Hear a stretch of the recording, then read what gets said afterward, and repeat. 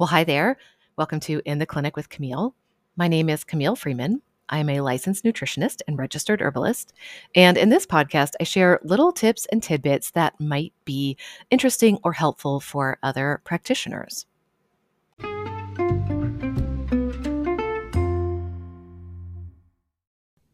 I am logging in today to give you a little update on an experiment I've been running with my email list. Now, I want to give you some background about my email list in particular because I think it might be helpful for those of you who also run a practice and feel like the email list is an important part of that, or maybe it could be an important part of it. So, first of all, background. I am, for the most part, not on social media.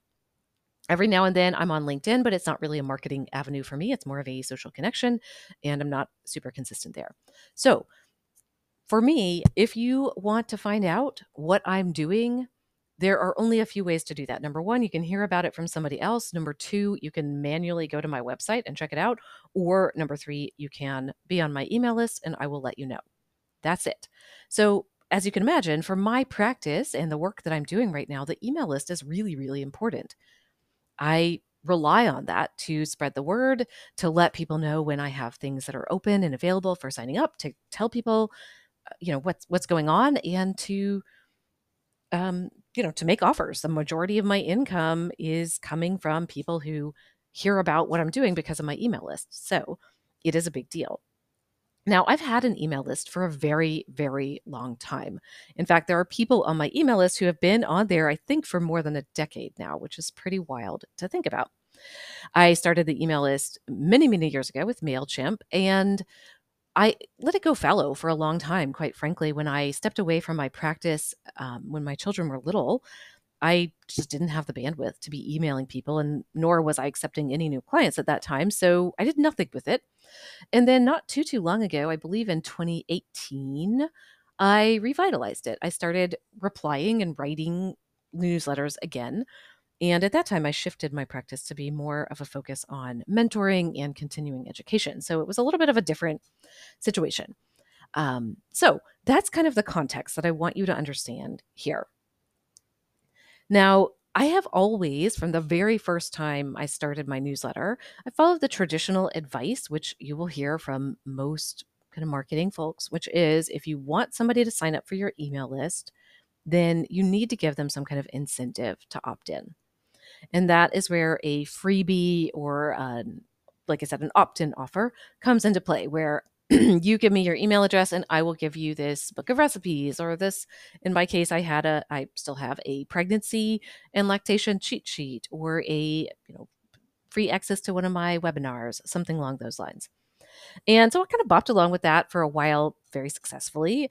I don't have a huge email list, and I also don't need a huge email list because, I've been able to run my practice both as a clinician and as an educator very successfully with just the email list, and a pretty small email list, because the people that are interested in what I have to offer are there, and I don't have like thousands and thousands of people that I need to fill up my programs, just a smaller number. So it's working for me.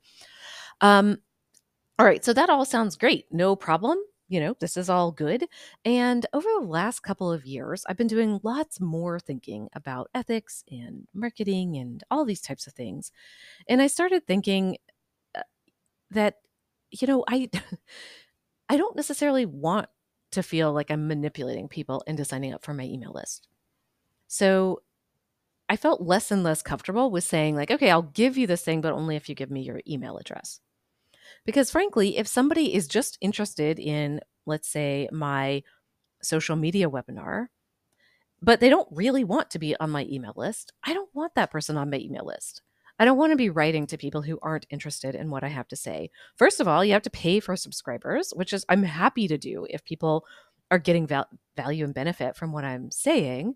But if they're like, oh, I have to, just delete this message from Camille every week, I don't want to be paying for that. And I think energetically, it's not a great feel either, even though I really have no way of knowing that because I don't look at most of those statistics. But still, that's not the energetic I want for my list. I want people reading my messages who are thinking, wow, I'm glad I read that today. Oh, that was really helpful to read. Oh, that link really served me, etc.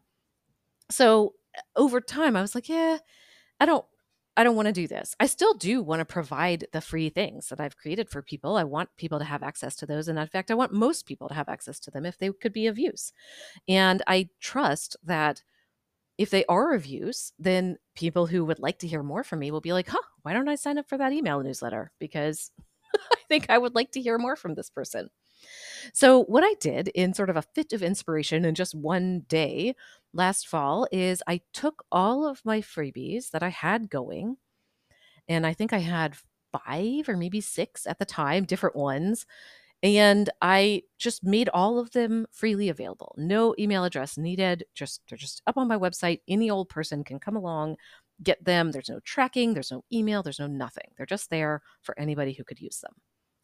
And then I said, hey, these are freely given.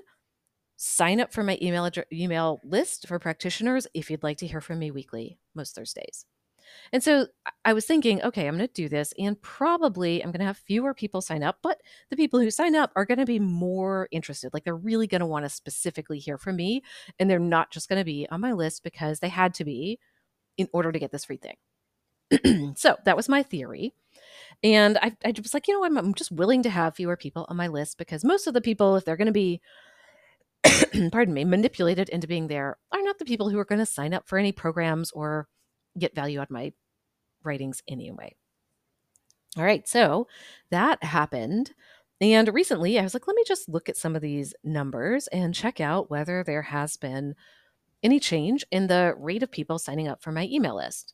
And what I found is that no, there's no drop off really whatsoever in the number of people signing up if you look at a kind of a monthly basis. And in fact, I am having more and more people sign up every month than they were before, even though I don't have any, there's no freebies or opt-in offers or anything like that. It all over my website, it basically just says, if you want to get my practitioner notes every Thursday, sign up here. And there's a little thing about what they are.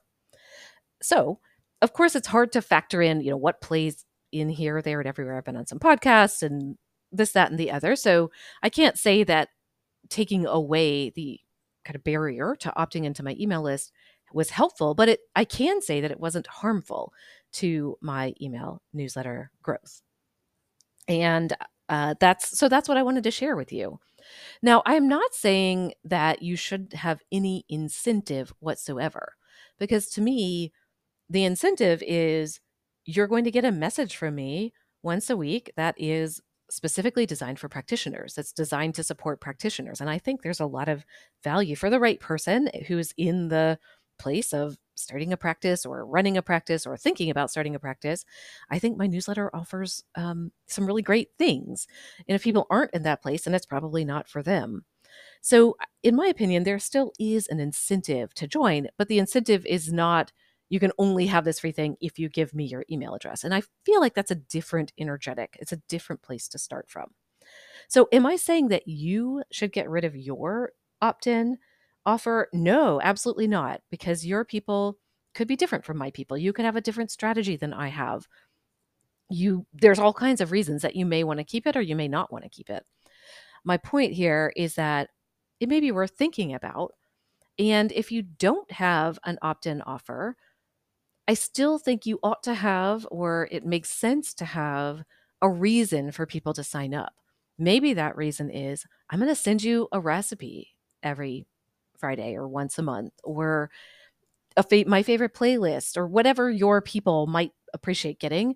Tell them why they would want to sign up. And that's an incentive to sign up. So a lot of times I'll see people, I'll go to their website or something like that, and I'll see it says, sign up for our newsletter or stay in touch. I'm like, most of the time for me, that's not a very good incentive. I'm like, I don't just want a newsletter. Believe me, I've got plenty of newsletters, and most of them I don't read regularly. There are some exceptions. Same thing, unless I am just like, wow, I really want to hear from this person. And the next time this program opens, I'm not super excited about staying in touch. But if it's a newsletter where it's like, hey, we scour, emerging artists every week, and every week we're going to send out one beautiful piece of art or one poem or one something to lift your spirits, I might be like, oh, that sounds amazing. I would totally sign up for that, even though there's no freebie or whatever else. And of course, I anticipate that they would probably be marketing something to me eventually, and that's okay. So I still want to opt in, and I don't feel like I've been, um, you know, the strings haven't been pulled in any kind of weird way where I'm only opting in to get the freebie. So there you go. No specific action item for you at this point, other than just thinking about how are you inviting people to sign up for your newsletter if you have one, and are you happy with that? Is it working? And is there a better way that you could describe why somebody might want to sign up? How are you serving people with your newsletter? And is that clear? Is that clear when people are signing up? Because I think the freebie and the opt in is sort of one thing, but the longer term thing is how are you serving people? What is the value of being on your list? And there's lots of ways you can provide value. They don't all have to involve tons and tons of work on your end. And I'll be talking more about this in the coming weeks. So stay tuned.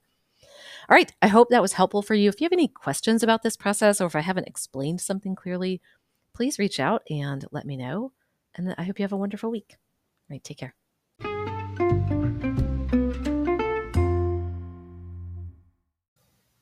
Thanks for listening to In the Clinic with Camille. Hey, did you know that I write a weekly practitioner note for herbalists and nutritionists? If you would like to get that in your inbox, you can sign up at CamilleFreeman.com/newsletter. Love to have you join us there.